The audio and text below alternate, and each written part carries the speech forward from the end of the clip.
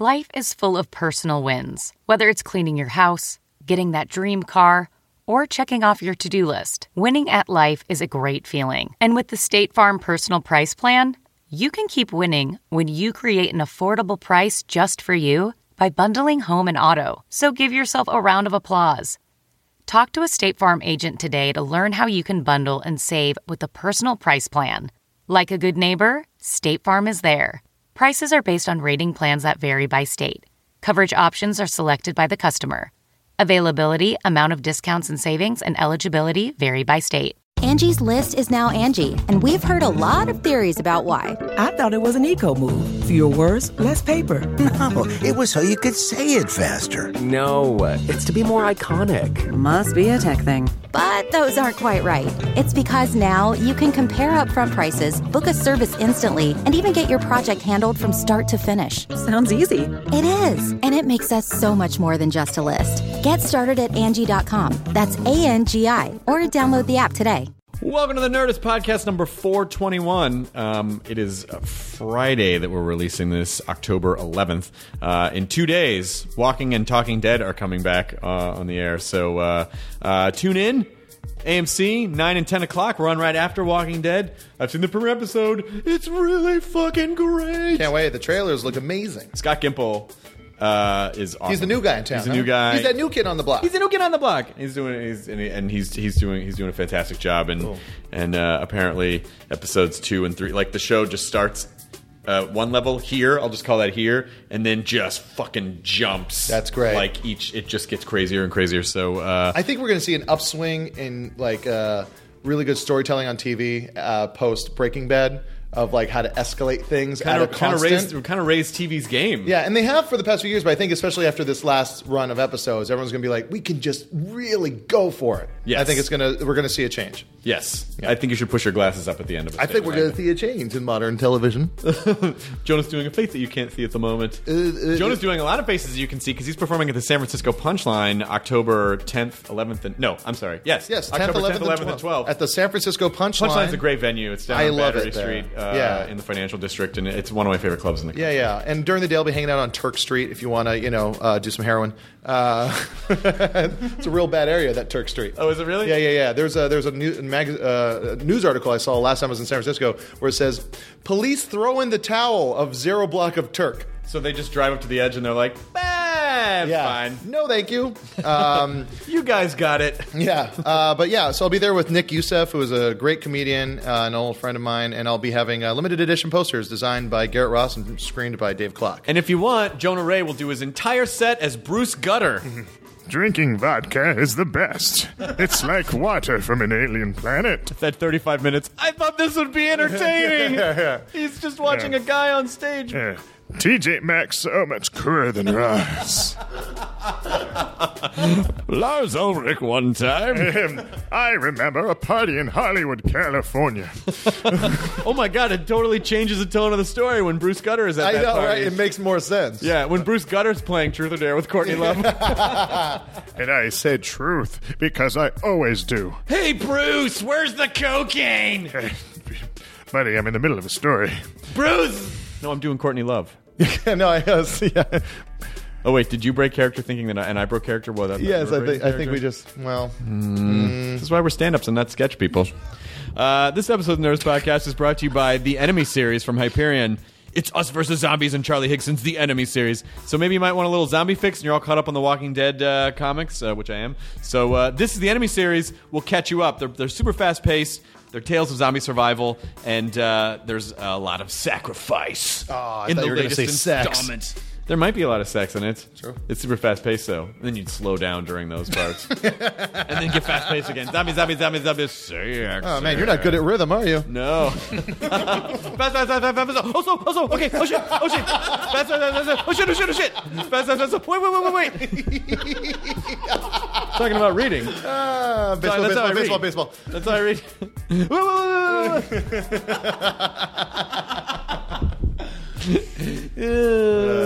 It's fun for your girlfriend when she feels like you're always about to get into an accident. Anyway, the Enemy series. I stopped short with Deanna during sex all the time. Stop short! Yay! The Enemy series from Hyperion. Available now wherever books and ebooks are sold. Also, speaking of books, our guest on this episode of the Nerdist Podcast, Nick Offerman, whom we adore. Nick is the most interesting person you could ever have a conversation with. He's a man. He is a man. It's not even that he tries to be a man. He just has a really great outlook on life and a fantastic way of expressing that. Yeah. Loves his wife, loves his work, loves his friends. Being happy. Yeah. Totally kills the myth that you have to, be unhappy to be a successful artist. Yeah. He's a good guy. And Nick has a book called Paddle Your Own Canoe, One Man's Fundamentals for Delicious Living, which is available now. It's great with artwork by Mike Mitchell, a great artist. Oh, yeah. I know Mike Mitchell. So he does all the artwork for that. That's great. So pick up Nick's book, and right now listen to the Nerdist Podcast, episode number 421 with Nick Offerman. Now entering Nerdist.com.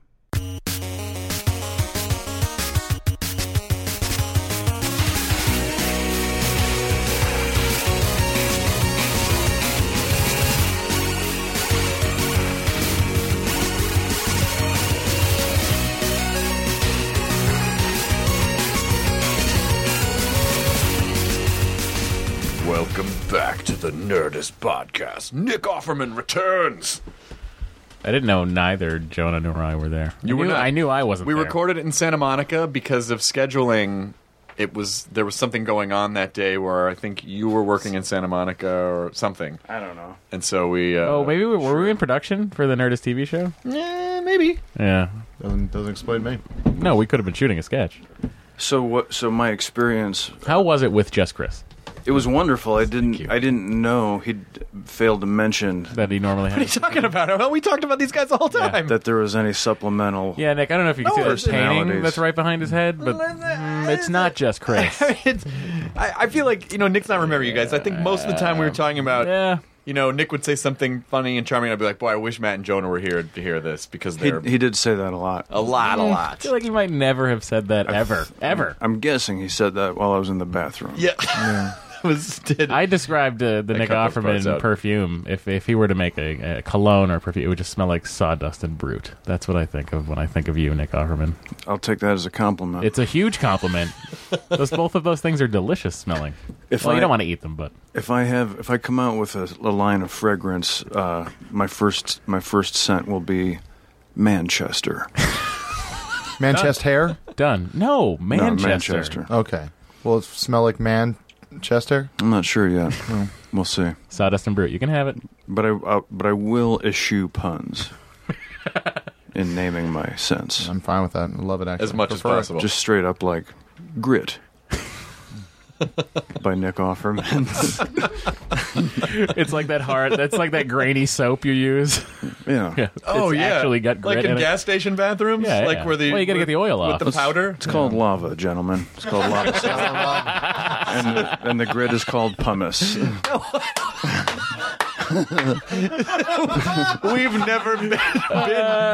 We've never been near any kind of workshop. No, of any kind. I have. I just never school knew. You and then you've got the Gojo waterless hand cleaner, which is also quite effective.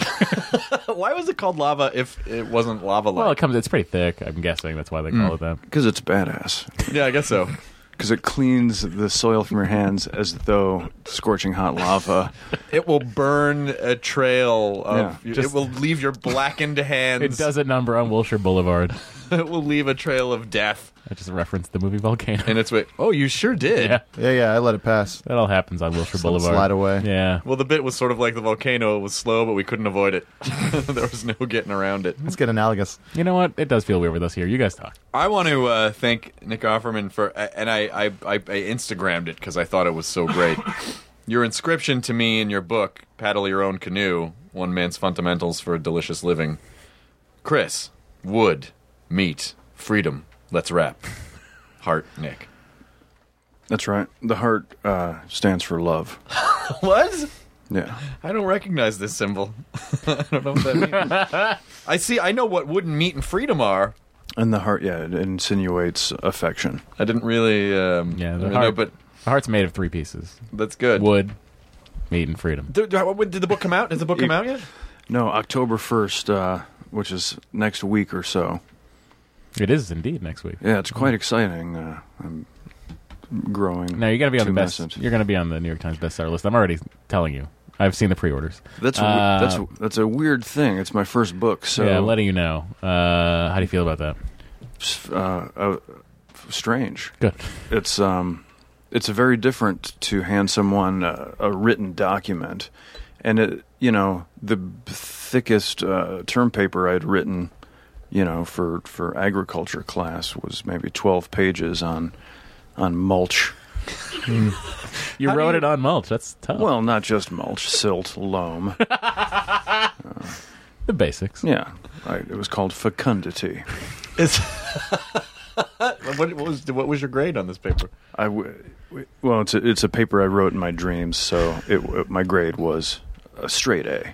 No. They wrote straight A on it. You know what's really funny is the Dos Equis guy, the most interesting man in the world character. They've engineered this guy, this fake guy, What? with all these things. No. Yeah, it's okay, Jonah. It's really you're the soul of that guy.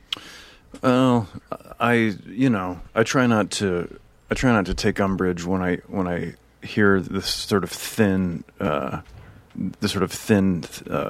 tapestry they're trying to weave in that ad campaign.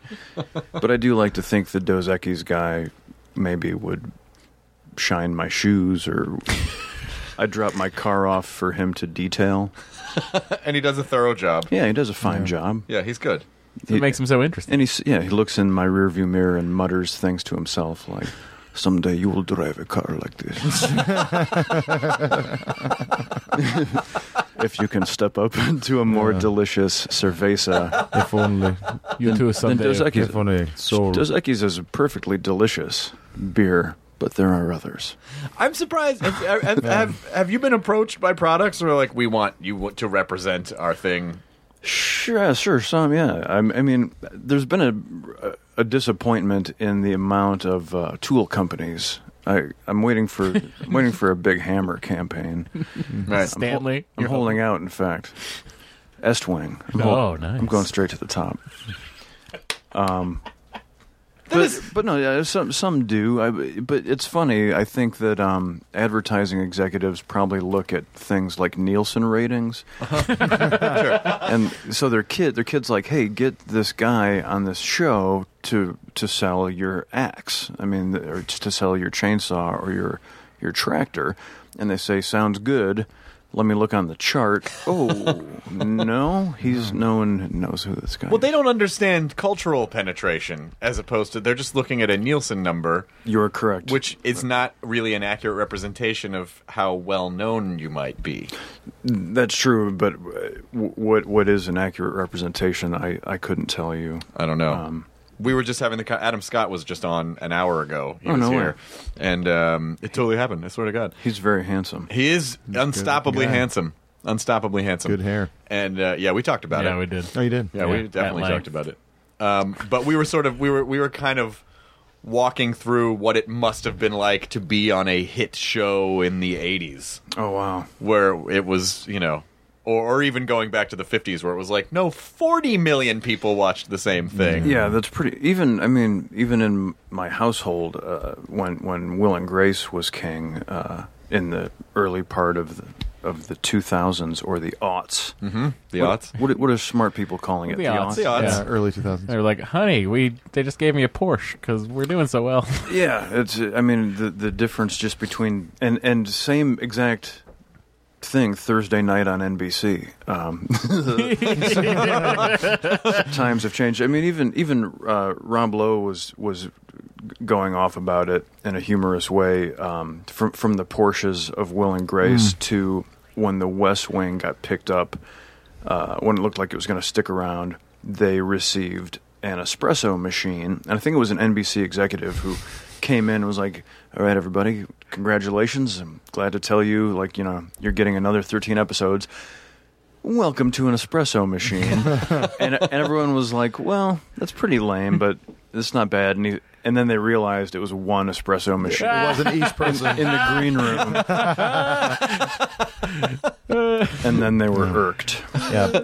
You got to get your own Keurig cup, though. So they didn't have to share a Porsche, right? They just got to... No, each of the 4 cast members received a Porsche Boxster which That's true. When I was told this story, I had never known someone that had owned a car of that brand, and so I think it was an old agent of Megan's that told me the story, and then kind of scoffed. And I said, "Well, why are you scoffing?" And she said, "Well, it was a Boxster." Jesus. And I had to have it explained to me that was it's the entry model. It's the poor man's Porsche, though. And I was like, "Well, you're talking to the wrong audience, because to me that's an impressive automobile. That's way more kick-ass than a Taurus." Right. Yeah. And it's still a free car. Yeah. It's still an expensive free car. True. Even if it was a brand new Taurus, I still would have been absolutely floored. Yeah, like, oh, that's only the $60,000 model. Like, it's still a nice car. It's a nice day at the scratch-offs. Who decided that, though? Like, who's like, let's give them Porsches, and then someone has to decide which model, pick up the colors, and then deliver them to the studio? It's a very good very question. Curious. So things are different now in NBC? Presumably, I don't hear from them. Yeah, when Parks and Rec, they just received Starbucks gift cards in the mail. Is it ever where you run into the executive and you're like, and the executive's like, "Hey, what are you doing these days?" Like, I'm doing. Yeah. For a while we kept changing executives a couple times a season. So and they would have a shindig at their house, like, welcome all the new shows, and I kept having to over and over again I'd say, "Hey, hi, thanks for having us," and they'd look at me and I'd say, "Nick Offerman, I'm on Amy's show," and they would get a look and be like, "Nah." They couldn't tell if Amy. They were like, "Oh, so there's somebody between Chris Pratt and Jim O'Hare." But it's we're of course very grateful that we're still on on the air. I mean, it's insane. It's remarkable that we've survived. Having said that, I will mention that I think last year NBC sent us each 3 copies of the box DVD, and this year I received 1. And I took note. I was like, okay, that's fine. 1's all I need. It's 2 less you can sell to Amoeba. It's true. But it's no shared espresso machine. No, it's not. when you get the DVD, when you get the 1 DVD in the mail, do you turn to Megan and go, "That's right, honey, Thursday nights, I'll take it from here"? I don't. But I think just because, look, again, Nielsen ratings, not an accurate representation. I think a lot of people know the show. People just don't watch television in the way that television still tries to rate television. Aren't they going to start to try, though? Are they doing digital Nielsen ratings now? They are trying, but there really should be a 3-dimensional model that measures cultural penetration. Like, where are people watching this online? It should count DVRs. It should count clips that they're watching on Hulu. It should hashtags. It should count, like, there should be, well, it should count, like, people should look at your sort of social media presence, what are people known, how well are they known, and then that should all factor in. It should, and I think it will. I mean, I think it's an antiquated system, and the problem is that even if they can begin to keep track of who's watching when and where, then they have the further Herculean task of monetizing that information. Yes. And I think the networks and the sort of dinosaur system that's in place is scared shitless about that shift taking place, because right now, at least, even though the money is diminished, the money is still coming in. They're like, "We scored a 7.2," and they're like, "Here's your money." Right. Yeah. And to say, okay, now we have this new system where we scored an X23 2000. How much is that worth? Yeah, how many? Oh god, that would have been the best car ever. An X23 2000. Holy shit! Fuck yeah. Well, because it's like the SUX 2000 from RoboCop. Yes, the SUX. But I always think of it as like, when I think about, if I were to go to my dad and my dad's family represents sort of like what middle America is aware of. Like what mainstream America is aware of. So if I were to say something like, "Hey, Dads, what do you think of Flight of the Conchords?" He'd be like, "Nah, I don't know what that is." But I guarantee if I went home and I was like, "Ron Swanson," he'd be like, "Oh yeah!" Like they know. It's people know. Like, people know. Your dad sounds awesome. He's awesome. He is. A. B. I'd like to agree with you. It's one of those things I can't begin to fathom. What the millions and millions of people in our nation are there still people who come home from work every night and watch TV from dinner to bedtime? Sure. And they're called elderly people. I suppose, or and they turn on CBS. Republicans, perhaps. I don't know. Yeah. I don't know where they are. I don't. But most people under 25 are watching their phone or laptop. It's true, and I'm grateful. I think that just enough of that has sort of oozed through the consciousness over at the company that has allowed us to stick around. They're like, well, I think some people like this show. Some of the kids do. I don't know, better than those other shows. I think you'll notice it when your book does really well, because you can't. Knock on wood. Knock on wood. How is this wood? It's not a good wood. Looks like a laminate. It's. He's right. I think if you can get a lot of people to buy your book, that is a huge thing, because to get people to go out of their way to trade money for something is no easy task. So if they will do that, then it seems to me that then there is something there. Well, that's the hope. It's been. The whole thing, I mean, just getting the job in the first place has been hilarious and really surreal. And as long as sort of the more good that comes our way because of Parks and Rec, the more it makes us all mind our manners more and say, "Wow, we're insanely lucky. Let's be decent and not turn into asswipes." And that's I've basically just given away the entire content of the book. That was it? Yeah. They're kind of a thick book for just that. Well, there's some pictures that are really funny. They're super doodles? funny. Did you get any doodles in there? They're illustrations by this really funny and talented guy named Mike Mitchell. Oh, I love Mike Mitchell. Of course. Yeah, he's well known in our circle, dare I say. Yeah. He's done a bunch of stuff for. He did that great portrait of Conan during the Team Coco. Yeah. And he's done stuff with Rainn Wilson, and he's done a lot of Parks and Rec stuff. Like he did Leslie Knope as Rosie the Riveter. Oh, yeah. And he did our whole show as the Casablanca poster. So he's really smart. Yeah, he's and great. funny. He does a lot of stuff for Jensen at Gallery 1988. So he did. We had him do a bunch of illustrations in the style of like early Scout manuals / Hardy Boys mysteries. Oh, perfect. Of course, yeah. They're pretty dope. I collected old Boy Scout manuals when I was a kid. That's creepy. Yeah, well, I was a Boy Scout. That's kind of what we did. Creepy. You're still not going to allow it? You're still not going to allow it? Oh, I can make a fire outside. But I think there's a book series. Yeah. I think there's a book series for you. Like I feel like I wrote a book once, and then someone said, "Are you going to write another book?" I'm like, I don't know what else I want to talk about. I feel like you have so many things that you could talk about or teach people or cover.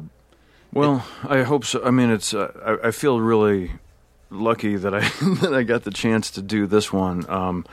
And I do. The ideas that I have, if somebody said, "Do you want to do another one?" They're more specific. I want to do a book that's my like Offerman Woodshop Volume 1. Yep. Where each of the players, gets to, like, my dad will do a section on grilling, and my shop manager Lee will show how to make an Offerman Woodshop mustache comb and the kazoo and all that. Maybe some lifestyle. But then I also want to do a much more thick and delicious book about making my first guitar. And I can't decide if it should be a documentary or a book. Are you looking into Luthering? Are you going to do it? I am. I mean, I've got a bunch of wood milled up already to make. What are you using? Ukuleles. Well, I've got koa and mango from Hawaii. Yeah. I've got a bunch of red cedar for tops. I also have a bunch of quilted maple. Yeah. Oh, that's good. Yeah. I'm trying a bunch of different. I have cocobolo for sides and back. Nice. Koa wood. That's the wood in my ring. Yeah. Koa's a good tone wood. I like East Indian rosewood and a Sitka top. Sitka spruce top. I do have a bunch of Sitka. Yeah. And a bunch of also Alaskan yellow cedar. Oh, yeah. I mean, are you going to do a hollow body? Are you going to do an acoustic? What are you going to make? Well, first I'm going to make a bunch of ukuleles and see how those go. And scale up. And then just expand it. It only has 4 strings. I don't get it. And then I'll probably start with something modest, like a 000 Martin kind of body style. Will you call them uke Offermans? I don't know what I'll call them. If you ever make a left-handed one, uke Offerman. just let me know. Left-handed, take that off your hands. Copy that. Yeah. Just let me know. That's a good tip. I sent you a video, and then I felt bad. Like, oh, people probably send you like shit all the time like this. But I'd sent you a video of a guy who made. I don't remember what he was making. I think it might have just been a chair or a table or something. But he made it with all of he made the antique woodworking equipment, and then made a table with that. Like, this is what they would have done in the old days, and. With the do you remember that guy on PBS it was in Williamsburg, Virginia, and he would just have that shop and he just used all the period tools and would make That's what cabinets. this guy did. Yeah. I can't think of that guy's I can't remember that show, but then there was the new Yankee Workshop. Which, sure. Yeah. I mean, well, that's what the incredible part of going to presented by Delta. the Gamble House in Pasadena is that it's Green and Green are the ones that built the entire thing, and so it's a beautiful, huge house, Craftsman. But it's nuts to think that was before there was any electronic tools, so everything was sanded down by hand, everything was cut by hand. Yeah, and back then you had to rely on lightning to generate enough electricity. It's true. To go back in time, because that's the house they used for Doc Brown. Yeah. We're actually building a small Japanese garden gazebo called an Azumaya. That's inspired. We're stealing some details from the Gamble House. Oh, nice. And it's one of my favorite things about visiting this. They were contemporaries of Frank Lloyd Wright at the turn of the 20th century, the Craftsman movement. And it is incredibly beautiful, the amount of detail and handwork that's apparent not only in the house, but the furniture. And how it corresponds. Each, the furniture in a room will correspond to, the fixtures in the actual room. Everything is of a piece. Yeah. And the docents, if you go tour this place, will tell you that to do it today would cost $300 million. Because they had over 100 guys in the yard working for 18 months. Yeah, it was a Gamble, as in Procter and Gamble. Yeah, Gamble family summer home. I went to it shortly after because the Huntington Library and Botanical Gardens had a whole Green and Green exhibit, which was great. And it was hard because there was there would be the chair, and you want to you want to feel the wood and see how smooth they were able to make everything so long ago. But of course, there's someone there. Filthy. I know. Yeah, it's real hard. I wonder if you were to just research that on Angie's List, how much you'd get it built for. I don't know. Angie's List. This podcast is brought to you by Angie's List. It's not, but you can say that. Okay, thank you. I always liked it. I really liked the Hearst Castle, and I go, how the fuck? I mean, there was nothing here, and they built a railway just to bring stuff here, and then built this insane mega mansion out of nothing. Yeah, it was what someone did before they thought of Las Vegas. Yeah. Okay, we have unlimited wealth. We are Americans, so what should we do? Here's what we do. Yeah. Where can I get some zoo animals? When I was a kid, and we would sometimes in the summer we'd go down to Newport, Rhode Island. Just those houses are just the most insane, and they were everybody's house they used for 4 weeks. Have you ever thought about tackling a house? Sure. I would love to build. My dream house would be a huge stone and wood craftsman sort of lodge. Nice. But the problem is my wife is a superhero of interior design. I'm like a Fred Flintstone, and she's, I don't know, someone who's super tasteful. Does she like Craftsman? Does she like Craftsman stuff, or is she more mid-century? Terribly. No, she really likes modern architectural style. She's an amazing art collector, and so she has the house covered. Yeah. And she can sort of put it all together so much more masterfully and more quickly than I can build one table. That there's not even really a conversation. Right? Yeah, But maybe I it's sort of a pipe dream that one day I'll build her something in the mountains and take her there, and then I will have her. Yes, I think you already have her. Yeah, finally. Yeah. She's made some promises, and so you get a hold this is going to be on top of a mountain, Chris. I'm doing some training. Every time you kind of roll over to see if it's okay, it's is there a house yet? Yeah. And then you just sort of roll back over, defeated. I mean, it's fair. It's fair. It is. Do you do commissions, or do you just make stuff that you want to tackle? No, we do commissions. I mean, I've taken on a few really talented woodworkers who are handling most of the actual work. We're doing a dining table and a desk right now, as well as a sort of modern 4-poster bed. all of which are designs that I help with and sign off on, and then they do most of the labor. I just made 12 miniature 20-inch canoe paddles, and when I actually get to make something, then I sign it, so that the things that come out of my shop, there's no mistake. If it gets the shop logo branded on it, that means it's made by us, and if it has my signature, then it was made by me. I really want to commission something. It's like a Murano glass factory. I really want to commission something. I have a room in my house that looks like a log cabin, and it's all the original wood from the structure that was on the property of the house. Oh, nice. From, almost 100 years ago. And it just needs an Offerman something in that room. It sounds like one of our specialties is a stool with a cavity in the middle that holds a cauldron. This was a commission. Holds a cauldron beneath the hole. And it's it was for a woman who's a doctor of sort of a witch-like persuasion. We talked about this, and then she's supposed to squat over the pot. Yeah, and you put steaming herbs in the cauldron. Yeah. And it affects your lady's reproductive organs. Right, yeah, it's steaming. In a healthful manner. And sperm. You put steaming sperm in there, and then it gets her pregnant. Exactly. That was that's old science. I showed you the schematics. So they didn't think it would kill the sperm. Vapor pregnancy. Yeah, it's a vapor pregnancy. Yeah. I'm no biologist, but the baby comes out looking like Casper. That's how most ninjas are born. But Casper was dead Richie Rich, let's be honest. It looks beautiful in a California Claro walnut. Tongue oil finish.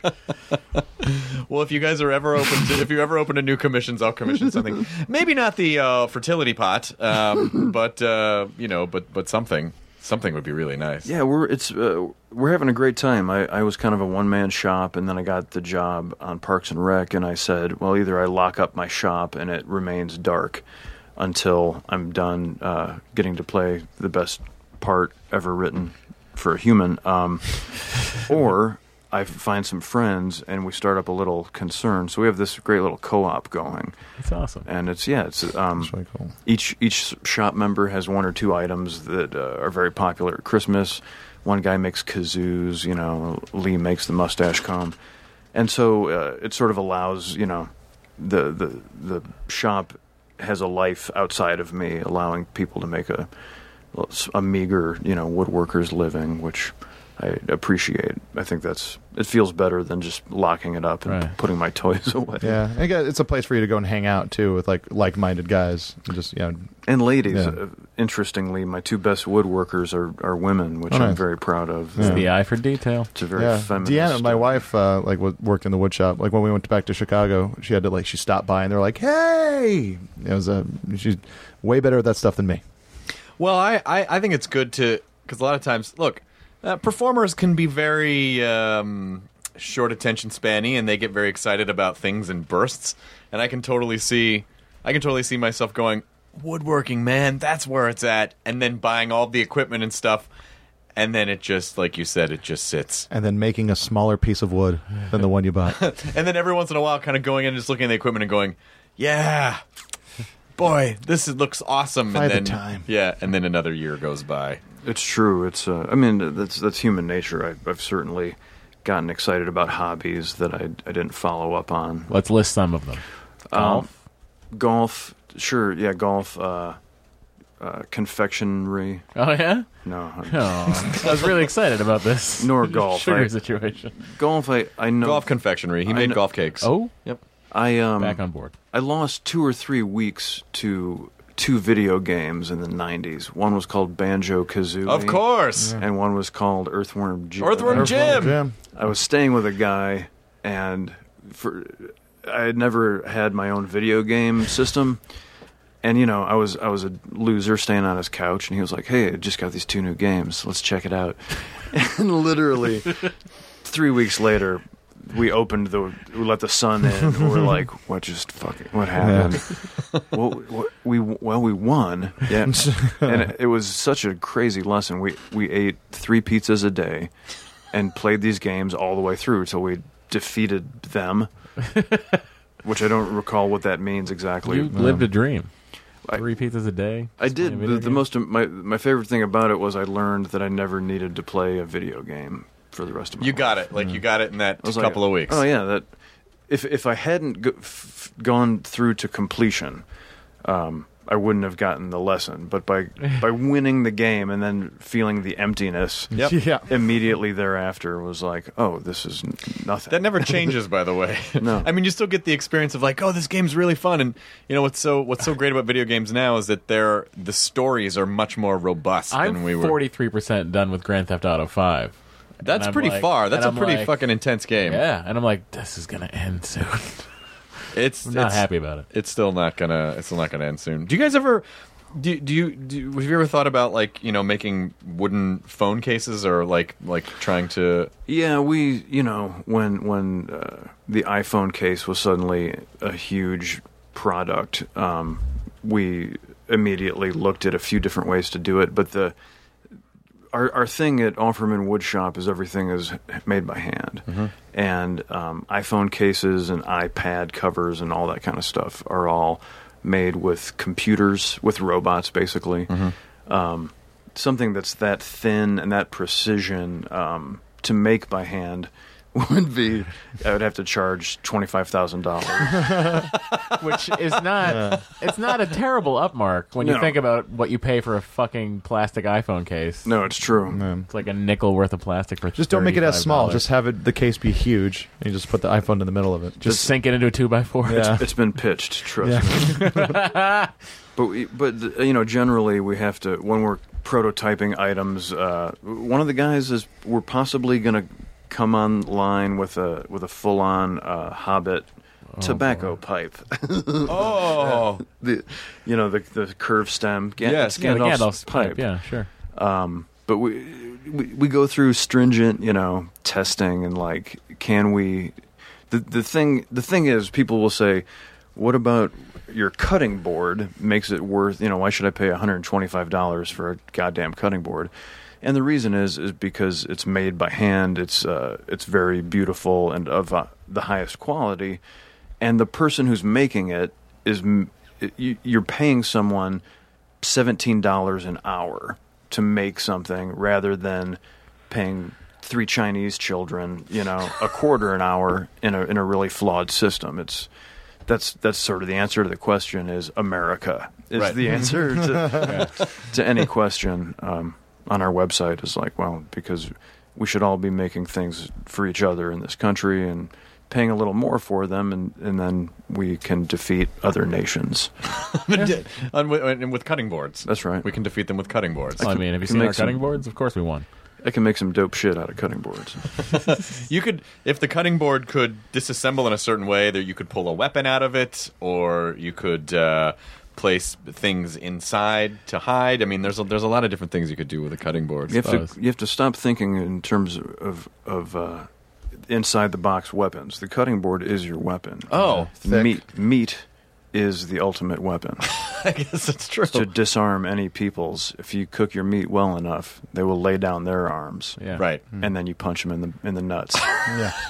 While they're laying and their steal arms their down. treasures. That was in the Art of War. That was literally in the Art of War. That was Lao Tse, right? Yeah. I think I think he said as they are leaning back because they have to put their weapon back to expose their nuts, and then right in for the nut punch. You just be real cool.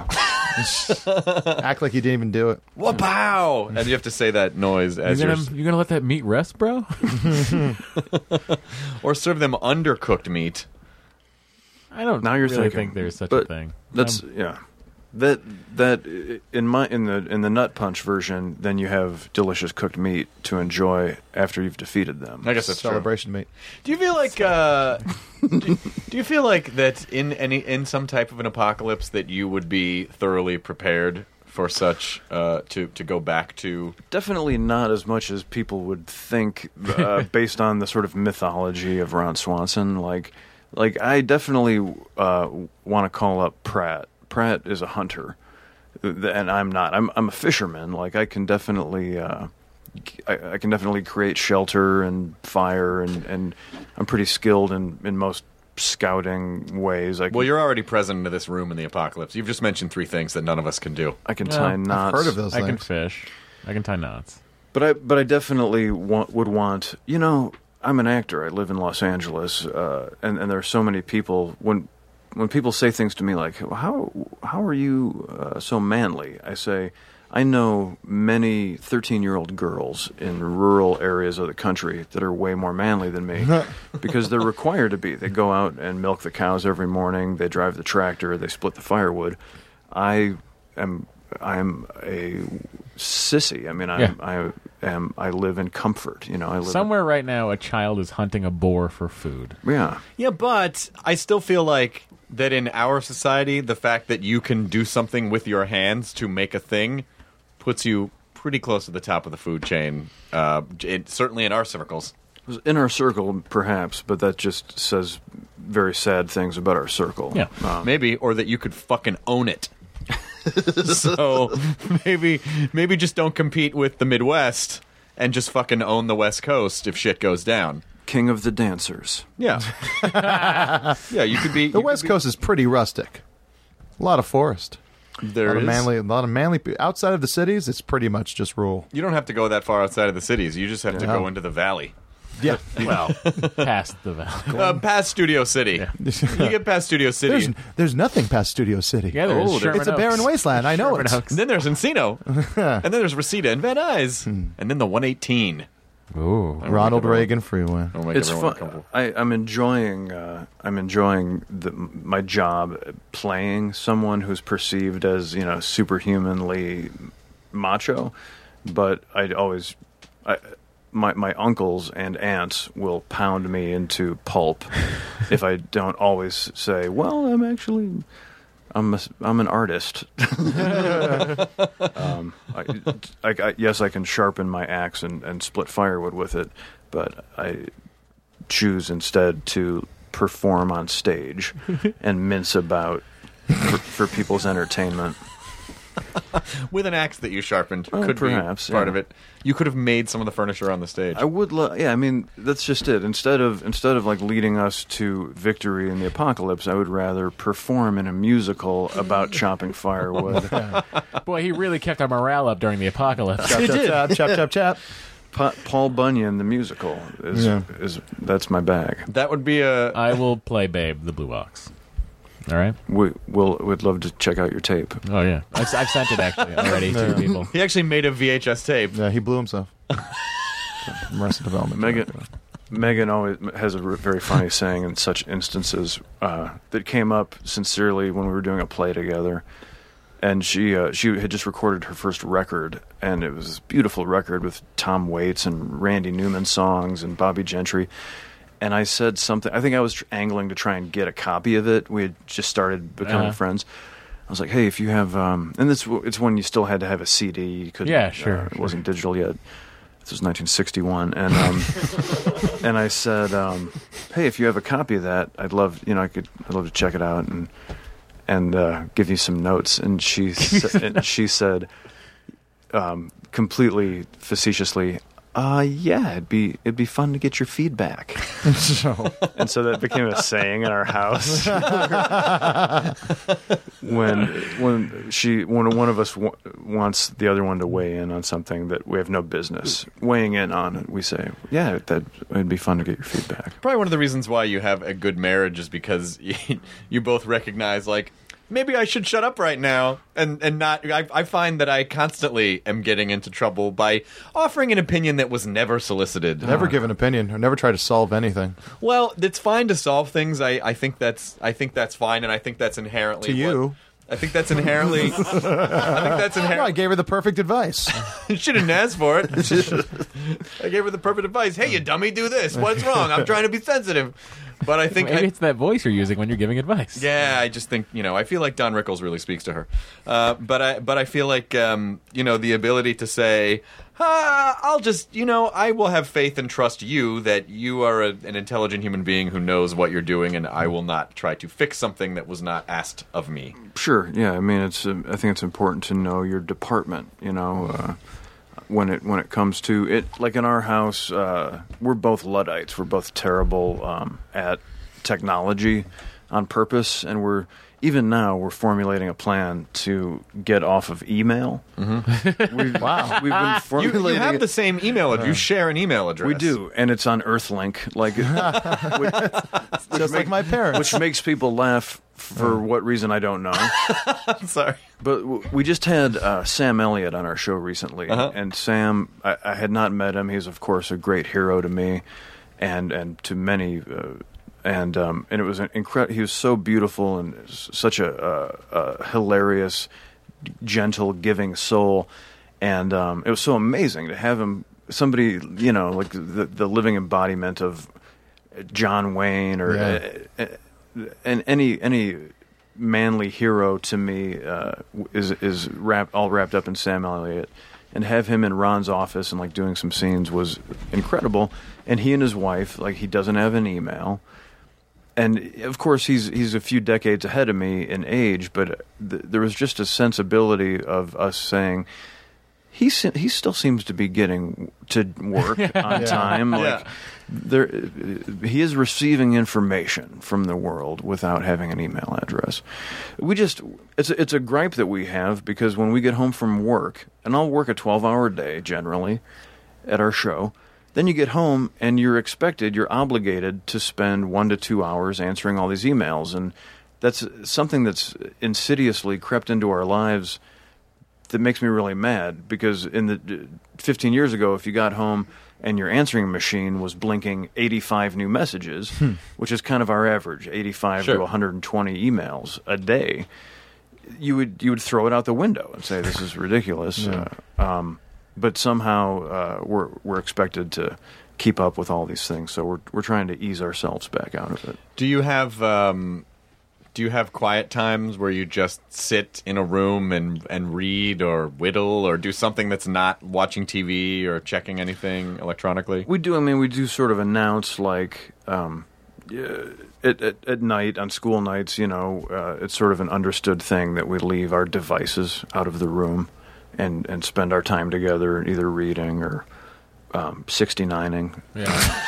While reading.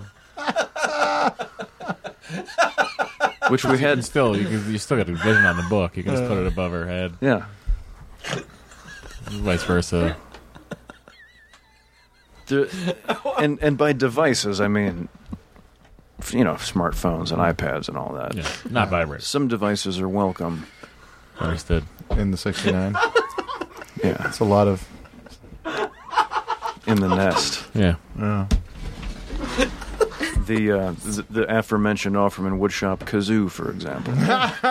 Mustache comb probably. Got to remember to hum. Handy. Hum, don't blow. The thing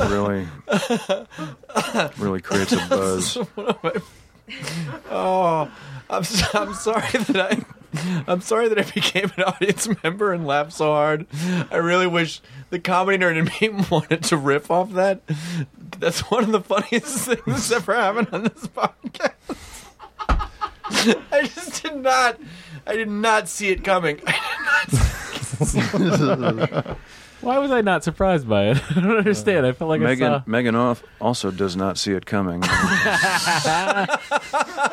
What? Why are we 69ing all of a sudden? Well, to take it easy, honey. Yeah. Stick with me. That's because it's a school night, honey. That's why we're 69. Still 69. But yeah, it's I don't know. It's I don't know if we're the perfect victims because we're both workaholics. So we haven't learned to say no and protect ourselves from just like your friend's cousin is like, hey, I made a short, can I send it to you? And you're like, yeah, I'm supportive, I want to. And eventually you get enough of those that you're like, oh, how many cousins do we have? Yeah. Who's this guy? Yeah. I can't stop. The hardest you've ever laughed out of all the people we've had on. We've had Mel Brooks on. He's laughed the hardest at a 69. Listen, a good joke's a good joke. It's a great joke. You hit a vein. I would love to mention that to Mel. You hit a vein. And when you're 69ing later, you're going to be like, this totally broke up Hardwick earlier. I wish Hardwick was here right now. This would fucking kill me. I love this. I mean, if I just said it and it was funny. Yeah.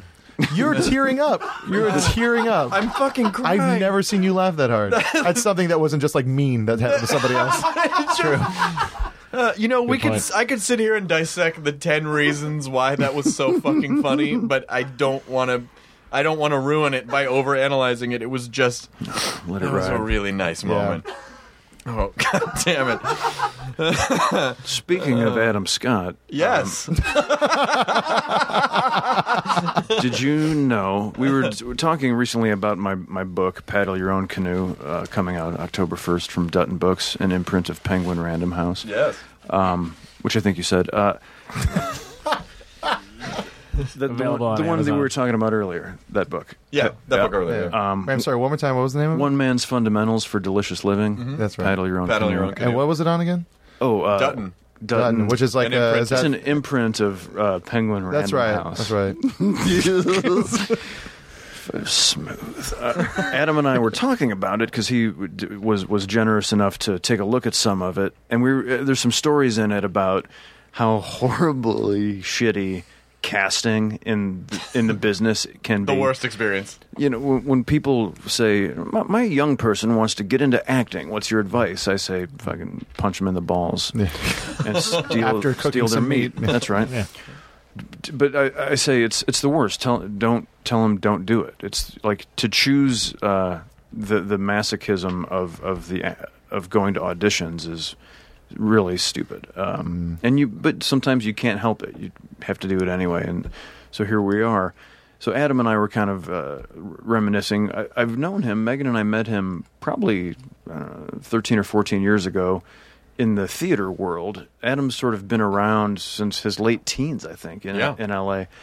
And we were just comparing horror stories, talking about dicks. When you get into the pattern where you're like testing for TV shows every year. Oh yeah. There's always usually a few friends. Like that's where I actually met and became friends with Rainn Wilson. Was auditioning for TV shows. And you really get excited when you see them. Like, oh, it's nice. Yeah. Oh, I feel comfortable now because I really like this guy. There's that, and you also like if I saw Rainn, I knew, oh, this is probably a good show, right? Because Rainn doesn't suffer foolish material gladly. But then there's also hilarious bad guys. And for a while, there was this one guy who was like a B movie action kind of star guy. And for some reason, he had worked into the audition pool for like straight-talking, serious NYPD Blue kind of procedural fireman cop shows. And usually you don't get meatheads at those auditions. You get bookish like football players. Yeah. But you get people who you have to be pretty well spoken because you get these paragraphs of like forensic information, and so you usually don't get meatheads. But this one meathead had made his way through the filters. I don't remember his name, but he would always have like greased arms. Yeah. And you'd walk into a waiting room and it was as though you were there to literally fist fight him. So he'd just fucking stare daggers at you. Jesus. And you'd be, and you're an actor, so you're like, hey guys, hey Jeff, hey everybody, so good luck. Cop stuff, right? And then this guy would get up and go out. There's this one waiting room at the NBC lot. You could see out into the parking lot through the window.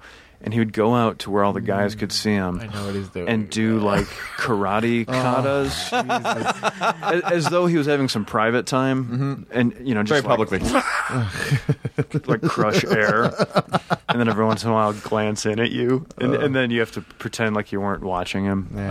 So we were talking about situations like that, and he amazingly revealed that he had tested for the lead on 6 Feet Under for Michael C. Hall's part. Oh wow! Which was so. I've never like gone up for a part that I didn't get that then went on to become something as insanely amazing as that. But I thought that spoke a lot towards Adam's sort of superpowers to be an incredibly charismatic leading man. That there's probably 3 more of those that he's not telling me about. Adam Scott could have been Dexter then. He could have. By rights, he could have been. Yeah. That could have been his path. I'm a very big fan of his. He's really, really good and underplayed at what he does, but he's also just so goddamn funny. Yeah, he is, and one of the things that I was talking to him about was that as a really funny guy, as a performer, you usually sense, and I know I'm sure I know I have this too. I'm saying I have the bad part of it, which is like you can usually sense in a comic or an actor, like you just feel like you can feel the molecules of desperation a little bit. You can feel a little bit of like, I hope, please like me, or I need attention or whatever. Sure. And Adam, you just don't. He just he seems fine with like, if you notice him or you don't, he doesn't give a shit. Like it's a very good lesson to learn. Like, oh yeah, you could just be comfortable and you don't have to be, Well, he was like a journeyman. He's been acting professionally for like a 20 very long years. time. Yeah. So it's like at the point where people started noticing him, I don't think he had that need to. Doesn't always fix everyone. Just because you've been doing it for a long time, there are still some people where you just feel like they walk into a room and you're like, they need something. Sure. And I don't know what it is or if I can give it to them, and it's awkward. Well, apropos of what you're saying, Adam was pretty crazy about my book, Paddle Your Own Canoe. When is this available? One Man's Guide to... Oh, it's coming out October 1st. Oh, wow, that's great. Delicious Living. If I was searching by publisher, like how would I find it? I think it's coming from Dutton Books. Oh, that's a Penguin Random House. Yeah, that's right. That's an imprint of Penguin Random House. That's great. Yeah. Adam has a lot of complimentary things to say about it. Are you doing signings? Like you running around doing that? We're in the middle of shooting Parks. Oh yeah. But I am doing It'd be fun if you set one up at Parks for the cast. I am actually doing. I'm doing. Well, it's not official. I wanted to give the book to it's a very loving family over there, so I wanted to give the book to, of course, the cast, and then the producers and the and then. I can never. I'm like, well, I got to give it to the props people, and so eventually I was like, oh, I'm going to give the book to the show. Yeah. But then I thought, that's one weird thing. It's my first book, and it feels really strangely narcissistic because when I make a film, then I don't go around handing it to people and signing it. Here's my film. You're welcome. Please enjoy. I'm in about 27 minutes of it. I'm in some pretty. Thanks for the props. Pretty good laughs for you. Yeah, the best is happening between 16 and 19. Yeah. Watch that. Enjoy it. So it's weird to give someone your book. So then I decided what I'm going to do is make the book available at my show. It's going to be announced that if you go to like the closet on the third floor, there will be a quantity of my book that you can get, and I'm going to sign them all. Yeah. Then, if people want to, I can like sign it around the job or something. But it's a weird. I was kind of hoping you would set up next to Craft Services with the stack of the books. I may. And like Jim O'Hare is probably going to have to pay for a signed copy. Don't tell everybody else, but you're going to have to sneak it in. They're going to order a burger, and it's just going to be between two buns. And they're like, oh, what is this book? Enjoy this sandwich. Flee. Are you gonna? Is there any part of you that will you feel weird? Will you be checking the closet to see how many copies are gone? No, I don't think so. I mean, it's it's a nice thing about being an acquired taste. Like, I'm not in the business of trying to. I often say this about Parks and Rec, but like I'm not in the McDonald's business. I'm not trying to sell quarter pounders. I'm much more trying to make a kick-ass Reuben sandwich. And most people, A, aren't going to stick around and wait for the sandwich, and B, it's a much more acquired taste. Is it incredibly more delicious? Sure. But you're going to serve it to a lot fewer people, and so. But those people will really appreciate it. Hopefully, yeah. And not just mindlessly shove it into their. Exactly. I think it comes from. My beginnings in small Chicago theater. You learn that it's not the amount of people you're performing for; it's the quality of experience that the audience that has shown up receives from you. And so, I'm confident that some people that work at my show will like my book. And, if they don't, they'll be like, oh, wow, okay, I was wrong about that. I'll just go make some more shit out of wood. Technically, the book is made out of wood. It is. It is. Yeah. It's very soft wood. Indeed. How was I was in Boston 3 weeks ago, and I saw that you were at the Wilbur with Megan. What'd you guys do? Oh, we're there in a couple days. Oh, no way. Yeah, it's a great theater. What'd you guys Friday, do? It's the greatest. We did a whole northeastern tour, actually. We played Newport. We played Boston, 3 shows in Boston. Yeah. We do a show. I do this show called American Ham. That's I'm like a humorist, a foul-mouthed, less educated Garrison Keillor. Of course. I do some songs and tell some stories. It's my 10 tips for prosperity. It actually inspired the book. Yeah. I tried to turn in the show to become the book, and the show written out is like 12 pages long. You've done that at Largo, right? I have, yeah. So Megan has this incredible band, Nancy and Beth, and they're kind of new, and they're drumming up an audience, and so we've begun combining sticking my chocolate into her peanut butter, as it were, and so her band, Nancy and Beth, open for me, and then sometimes they get a headline show, and then I open for them, or then we always end up doing songs together. They are one of the most entertaining things I've ever seen. She and our friend Stephanie Hunt, who was on Friday Night Lights, these 2 beautiful, gorgeously voiced women are doing like if the Andrews sisters ate peyote and then like shot some videos. They sing in close harmony like that, so it's very toe tapping, but it's entertaining in an old fashioned way that just nobody does anymore. They dance and they sing, and their band is amazing. So we did that at the Wilbur and all over the Northeast. The Wilbur's the best. It's such a great space. Yeah, I love that theater because it's big enough to be a theater and gorgeous inside, but it still feels intimate somehow. Yeah. But it holds like 1,100 people. Yeah, Is that how many? Yeah. Oh, with 1,000, 1,100, it's such a fucking great space. It's such a great space. I like to get a quantity of legal seafood chowder. Yes. And I recommend this both for the delicious flavor and the name of the item, the Hot Lump Crab Dip. He's right. It's Where's that? Legal. It's legal. Yeah. You can't beat it. Yeah. Are we going to go there this weekend? No, we are going to go to the James Hook, which is the best lobster roll in the country. All right. I'll have to make a return trip. Yeah. It's right. It's close to Faneuil Hall. Like if you kept walking towards the water and the bridges there, and it's like one of the things that's like right on the pier, James like water. Hook. So when people come see your shows, do they come expecting Ron and... What's funny, I start the show by saying, hello, thank you. I start the show with my shirt off because I advertise minor nudity to get the asses in the seats. I know what I'm doing. I'm a showman. Are you worried pedophiles will show up? Fill it up. That's the Chicago spirit right there. But that's a funny joke that I like. Thank you. See, that's how... You know there's laughter. You can use laughter to tell them that too. That's how Nick reacts to a joke he likes. Chris just goes out of commission for 4 minutes. I really did. That's a funny... I like that funny humor. Thank you. There's a sound. It'll come out. So I come out with my shirt off. Then I had this shirt made by a couple of the ladies at Parks and Rec. It's basically, if I said to you, picture what Clint Eastwood's, what like Bronco Billy's rodeo shirt would be if it was an American flag in 1972.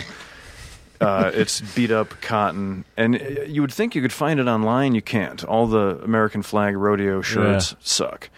So I had this one made, so I put that on, and then I say to the audience, good evening.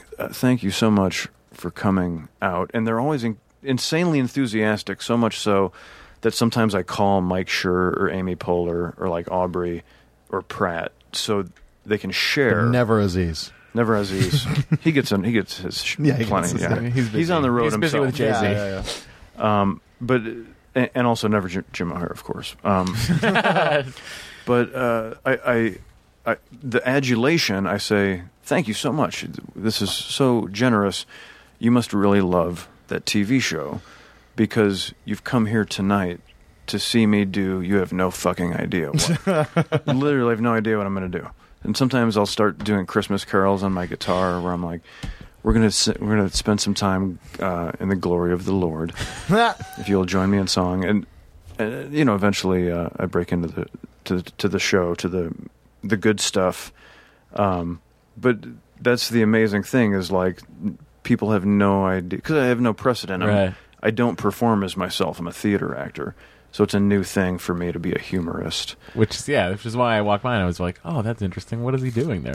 I'm looking forward to. It's fun, yeah. It's it's been something that I haven't had quite enough time to do. Yeah. And so it's been a lot of fun, but I look forward to doing it again when other things slow down. Would you be happy just doing that if just you and Megan touring and then... We definitely, she started touring with Nancy and Beth, and suddenly we were spending 3 and 4 day weekends apart on single individual tours, and we said we need to combine our powers. So we want to do a tour that's like basically a profane modern day Donnie and Marie, Steve and Edie kind of thing. Where Steve and Edie. Where it's just the two of us, and maybe with some musicians or whatnot. But I think that would be really dreamy. The nice thing is, which is a great luxury, is that it's not all we can do. So it's something. Maybe for a summer we'll do a 3 or 4 month tour, and then go back to film work or theater work or what have you. That's great. But it seems like a really fun way to spend a few months in an RV. Any of those shows coming up anytime soon, or you're done for a while? I have a handful coming up. I'm playing the University of Maryland in Baltimore the same weekend as Tig's Benson Ball. Oh, nice. In D.C., so hopefully somebody will come to my show. In St. Louis, I'm doing Washington University. I'm playing the Chicago Theater next Thursday as part of my book tour. That's a nice one. Week. It is. It's enormous. That's a big theater. And daunting, yeah. But I do have some special. I go to the Berghoff restaurant and I get a bratwurst. I create a gaseous sort of. I cast a spell over the downtown Loop area, and so I'm pretty confident that I will draw people in, like the Pied Piper of the olfactory. It's like you're just like a natural witch stool. What is that? So that's is there a nickofferman.com? Is that where people can get information? No. The man doesn't want to have an email address. But that doesn't mean Why that would someone there be? wouldn't build him a website to advertise his stuff. There's stuff. If you go to offermanwoodshop.com, on the home page, I believe there's like a calendar with what I'm up to. Great. And then the book, boy, I feel like it's called Paddle Your Own Canoe. Some kids are saying PYOC. Yeah, PYOC. Yeah. But Paddle Your Own Canoe, One Man's Fundamentals for Delicious Living. I like going to a BYOC party where you have to bring your own. They don't supply the canoes. You have to bring your own canoe to the party. Yeah. It's just a fun time down a river. It's a dope party. Dutton, an imprint. An imprint of Penguin Random House, which is new. It used to be just be Random when I House signed my and deal, Penguin. it was just Penguin. But Random House, I believe, was like, "What's up with this Nick Offerman book? Can we become partners with you, Penguin? Can we get a piece?" That's how I see so that. your book drew in Random House to create the mega publisher. I imagine. I mean, it had the timing was such. You weren't on every meeting, but it does sort of make sense if you're to stand Here's a what reason. I'm guessing. They made a deal with Someone me. in an office said, "I don't care what it takes, just get me Offerman." Yep. Well, we've merged with Penguin. I hope you're happy. Penguin and Random House sat by a fire and 69'd each other. That's right. And that's how it happened. School nights. With devices. All right. Enjoy your burrito, everyone. Nick, amazing. True. Now leaving Nerdist.com. Enjoy your burrito. I feel like I was blindsided because it's the competition show. From the producers of Jury Duty and The Bachelor. We have scoured the earth for the 14 greatest reality contestants that were available during our production window.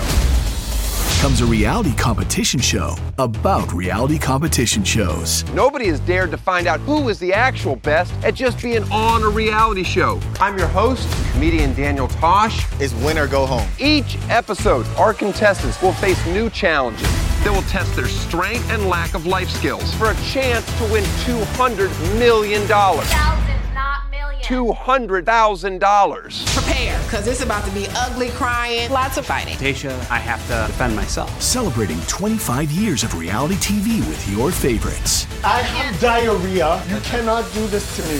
What in gay hell have I got myself into? The GOAT, premiering on Freevee and Prime Video on May 9th.